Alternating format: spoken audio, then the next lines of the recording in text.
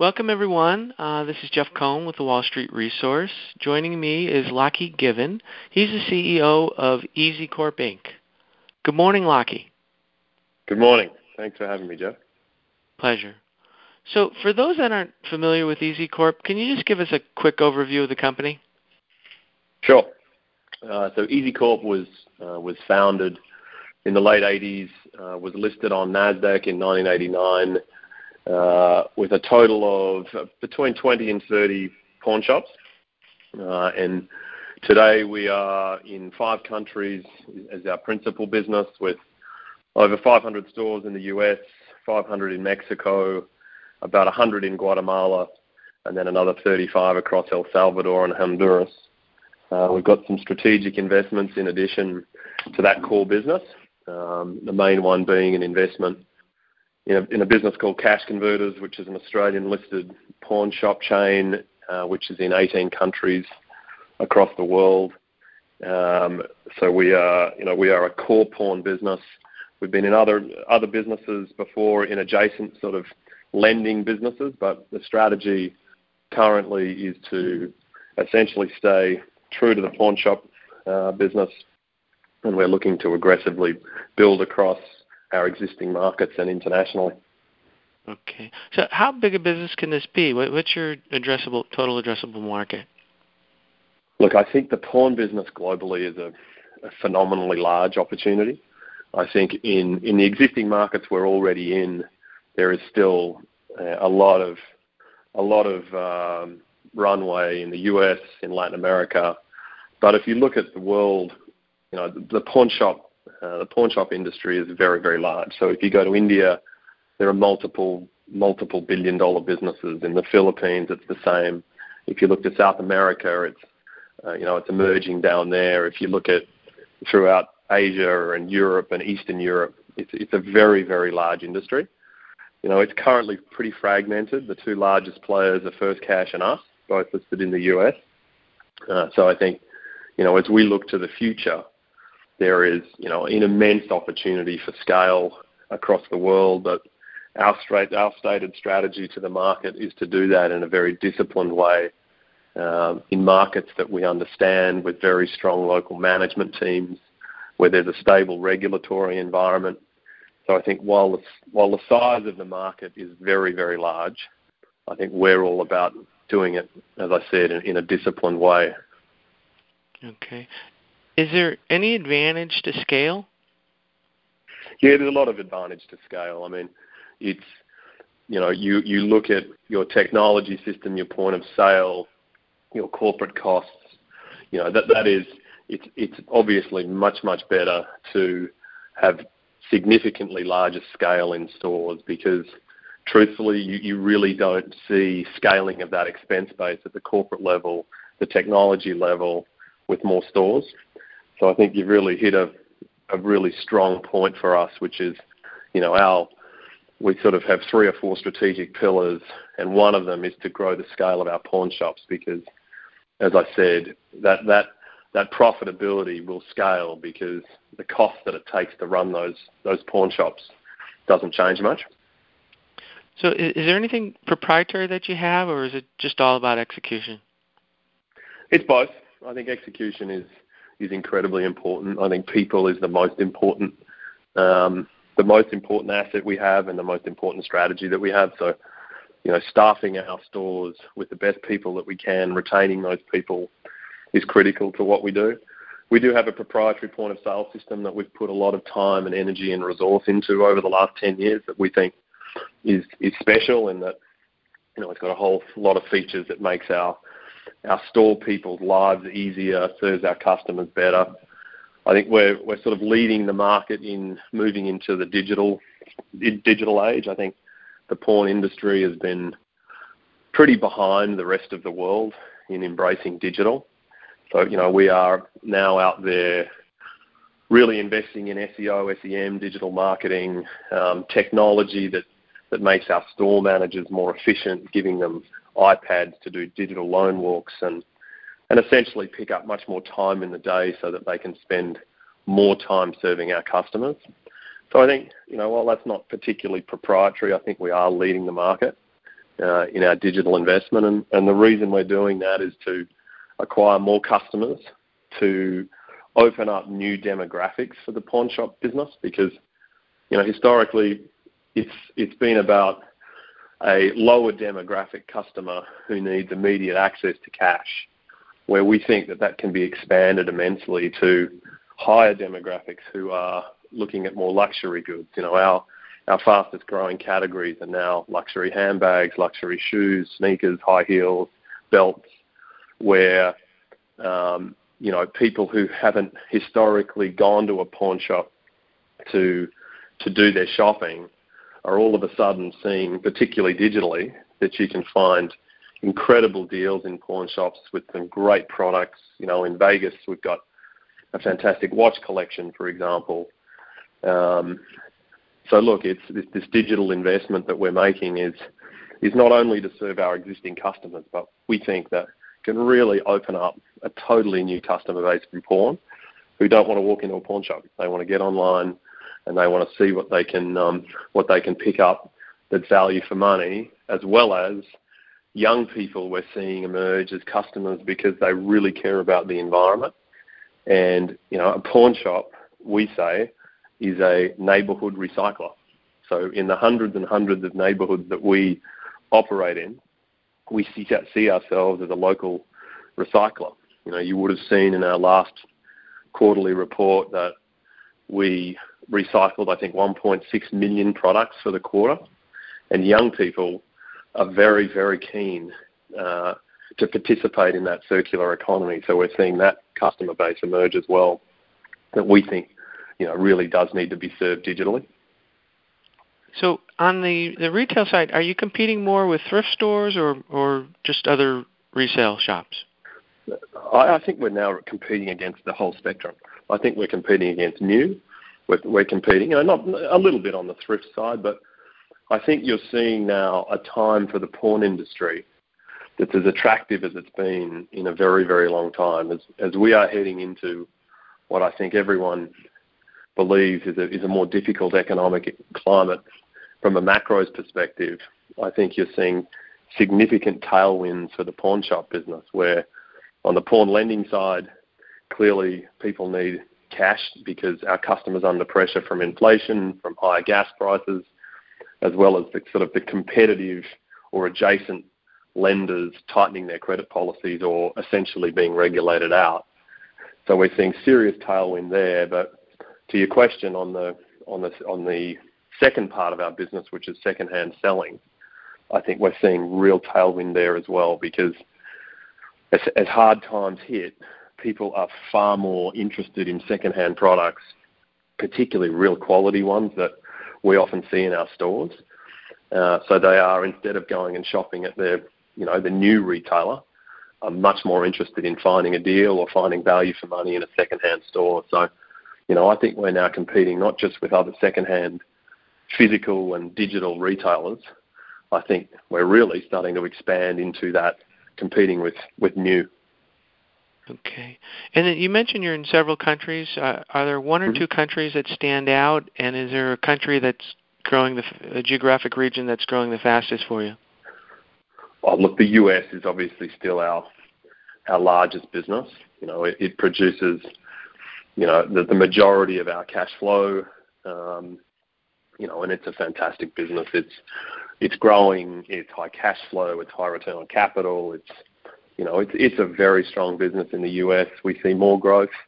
There aren't too many big chains left, but there are still, significant runway for acquisitions and even operating our own stores better than we are today.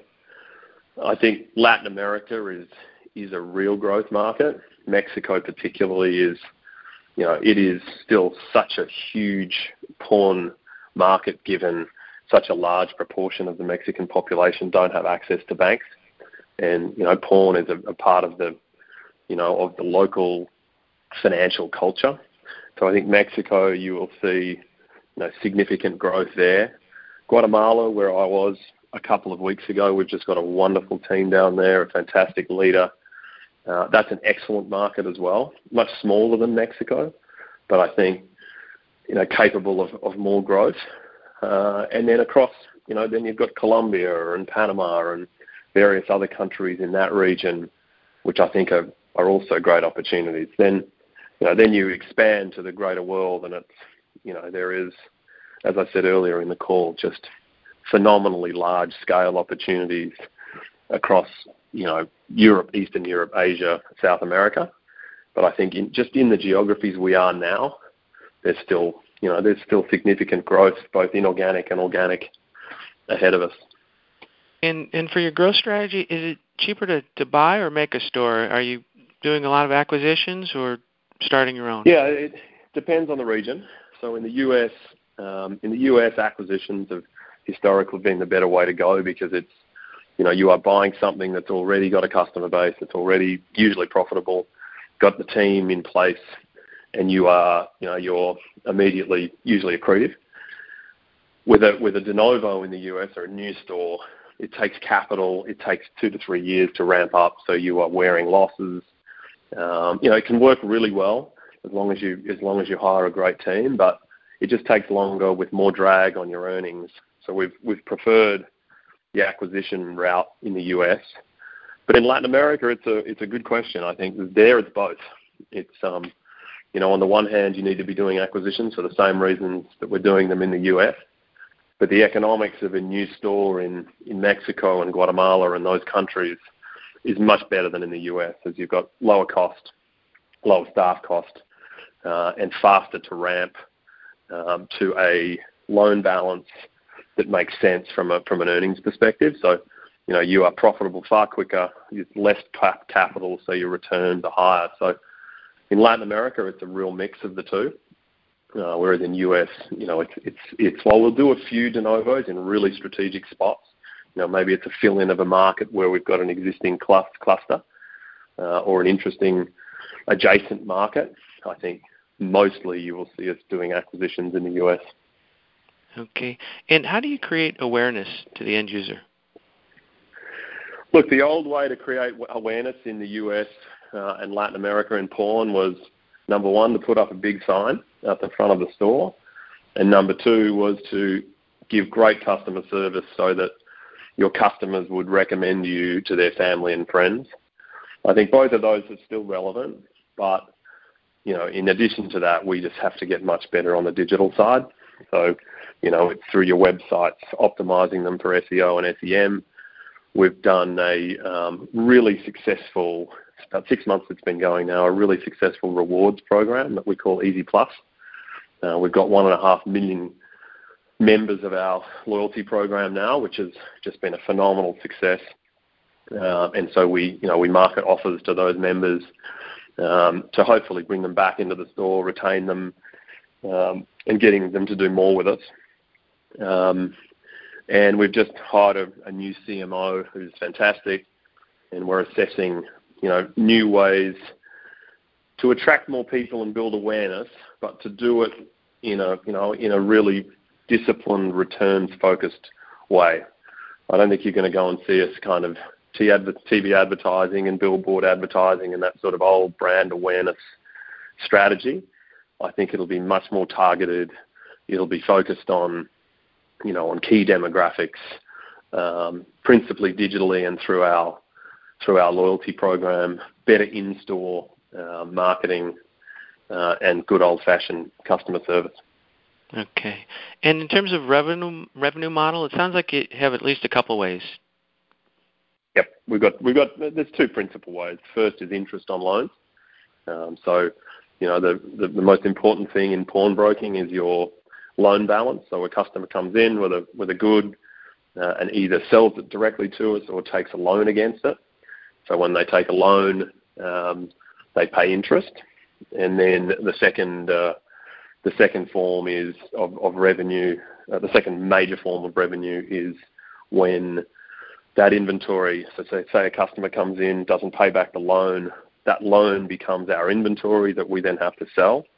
So we have sales revenue that sells both the inventory that's dropped that way or inventory that we've bought directly from the customer. So, I think you'll see it in our deck from maybe our strategy day. I think it's roughly about 35% of revenue is from interest on loans, and 65, I think, is or 60 odd is from selling secondhand goods. And the balance is just some small ancillary stuff like gold scrap.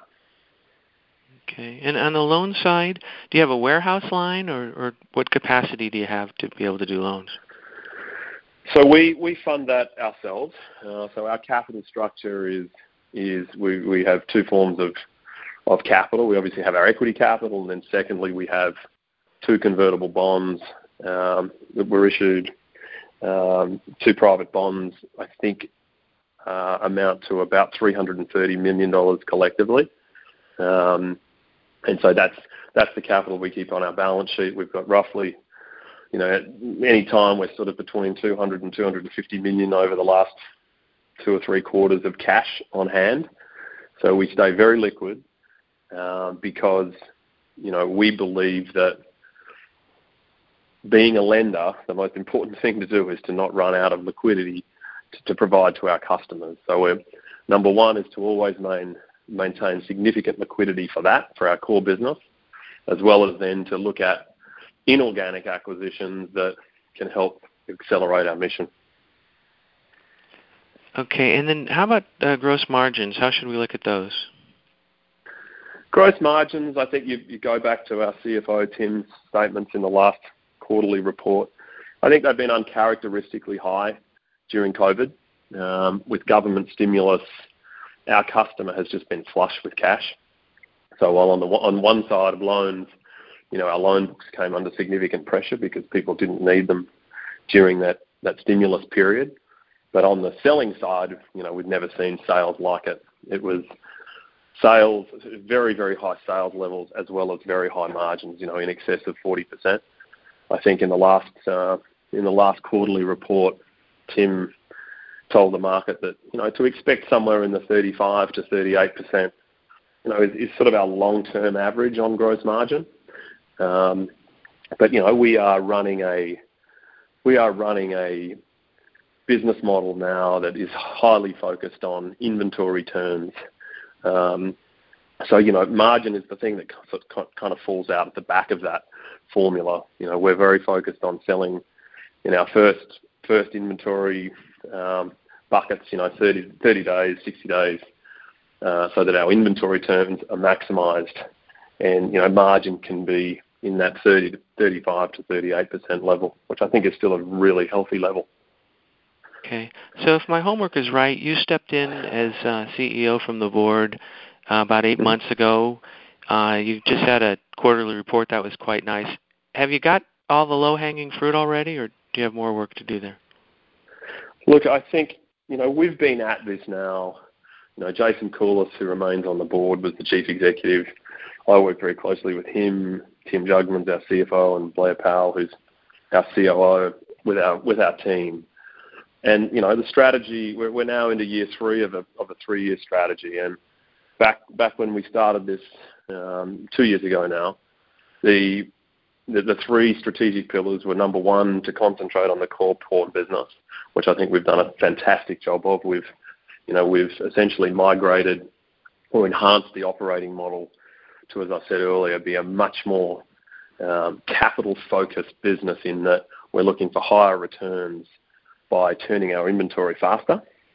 So I think, we concentrated on the people, built our bench strength, and I think in the quarterly results you can really see probably the last, it's probably more than 3-4 quarters now, you can see really strong operating results, and I think that comes out of that first strategic pillar. The second one was to your question, which was to reduce costs and to continue on a path to simplification across the business. I think Tim did a wonderful job in the first year. We took out about 14 million of corporate costs straight away, which was low-hanging fruit's probably not the right word, because it was hard work. But, we did get significant cost out early. But that process continues, and, we run a culture now of very cost-conscious operating techniques, because, we want that to be part of our culture. And then the third is to innovate and grow. So to your question on low-hanging fruit, there was some. I still think there is a lot of room for improvement. I think there's still a lot of room for growth.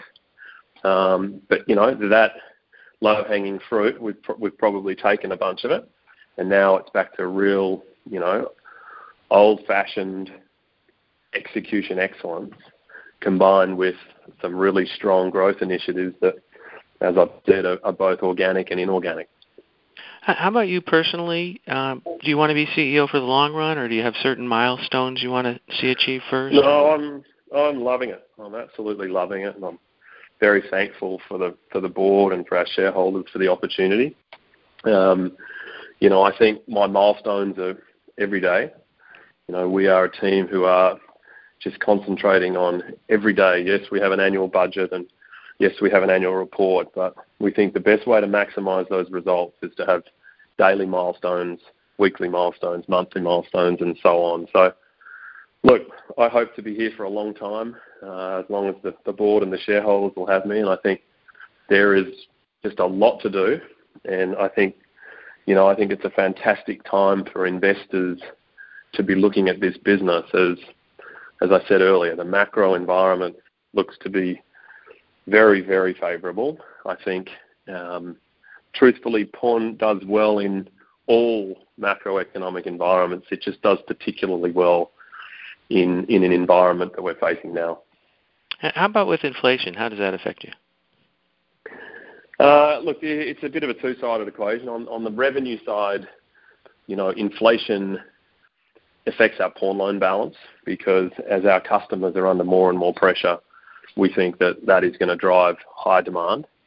Same thing on our second-hand goods selling. As people are under pressure, they'll be looking for deals. They'll be looking to go second-hand rather than new. I think inflation should also lift the price that we sell at of our goods. So I think there's definitely revenue enhancements, but like everyone else on the planet, we are facing inflation pressure on our administration costs, on our people costs, on across the board. So in Tim, we have had a wonderful sort of gatekeeper leader of that team to keep inflation re-impact in the last 12 months at bay. But he's not Superman, so it's we are seeing that starting to come through. We've told the market to expect to see that.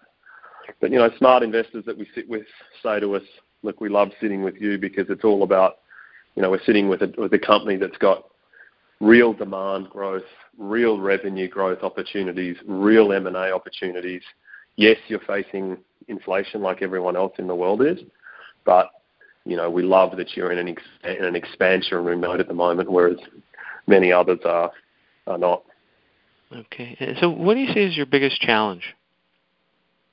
I think people is always the challenge at the moment because, this great resignation movement over the last couple of years during and post-COVID has impacted, most retailers. I think it has become harder to get people, to retain people, to incentivize people. We've got an incredible head of HR who's now been in the role a couple of years, and she's just a phenomenal talent. And so together, working with our senior team, and particularly Blair, who leads our store business, I think he's the best pawnbroker in the world. I think this team is working on innovative ways to hire people and to retain them. But I would say that it's not unique to us, but I think that's what keeps me up is making sure that we have our stores appropriately staffed, particularly at the corporate level too. It's when you've got high quality talent, they're in demand, particularly at the moment. And so my job is to really make sure that we have the best talent and retain that talent. And that is probably my number one focus. So as we continue to monitor the company over the next 12 months, what are some of the events or catalysts that we should watch for? Look, I don't think there are any single big catalysts. I think this is a steady build. I think whether the macro conditions change or not will not be a huge impact. But, as inflation, higher gas prices, tougher times for our customers remain, I think you'll see even more enhanced performance. So I think, macro conditions are important, but from an internal perspective, we are just on that daily operating excellence conveyor belt, I'd say, which is just all about getting better every day in what we do. So look, that's across everything from people to digital to M&A. My hope is over the next few years we have strong M&A execution as well, because the pipeline is there, the sellers are there as long as they're reasonable in terms of price, which I believe they are. I think you'll see, you should see strong M&A execution that accelerates and enhances our mission. But, I think the macro as well as the internal initiatives that we're driving just should see a steady improvement in our operating performance, which I think the market is very appreciative of, as our stock's up very significantly this year because of this reason, and that's just putting basic operating performance on the board, quarter in, quarter out, where you don't have significant adjustments to earnings, and you're just producing performance. And I think that's why we've really been rewarded in the market, and our shareholders are very happy at the moment. We've still got a long way to go, as they keep telling me. But we're up for the challenge, and I think, it's, as I said, it's a really exciting time to get involved in the business. In my view, the valuation is still very low compared to what it should be. I think we're trading in that, if you read the analyst reports, we're probably trading in that 5 to 6 times EBITDA range. And, I see no reason why that shouldn't be double that. So, I think it's a very attractive time to get involved.